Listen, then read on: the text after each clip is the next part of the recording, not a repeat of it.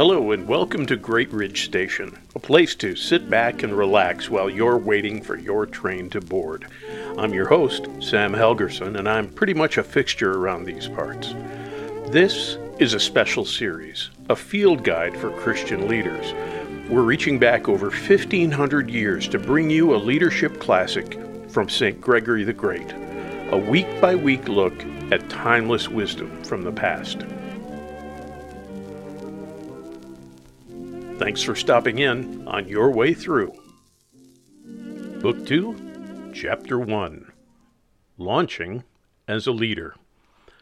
So in Book 1, St. Gregory addressed one key question. Who has the right stuff to be a leader? Or in other words, who is fit to be a leader? Now in Book 2, St. Gregory leads us on to the next steps. If you are a leader, how do you have to lead yourself? What are the things that you have to tend to in your own life?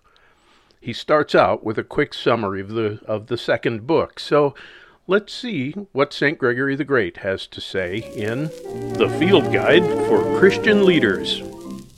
So you're a leader. Stay humble. In everything you do as a leader, your conduct should exceed the expectations of the people you lead. Be better than they think you should be. If they respect you much, be that much more humble and respectable. You must always be thinking about how to maintain your character, virtues, and inner life, despite the human tendency to believe the praise that people shower on us. There are some things that you must always practice. Keep your thoughts pure. Be the first to take action. Learn to keep a secret and betray no confidences. Make sure all of your words are helpful or do not speak. Show compassion to everyone as though they lived right next door. Ponder the things of God more than others do, and be a familiar friend to those who live honorable lives. You can do that best by being genuinely humble. Because of your commitment to righteousness, be utterly inflexible toward the sins of those who do evil. But don't get so distracted by outward things that you forget to tend to the inner things. Don't neglect the outward things in your enthusiasm for the inward things. That's a start. Now let's dig into these ideas more deeply.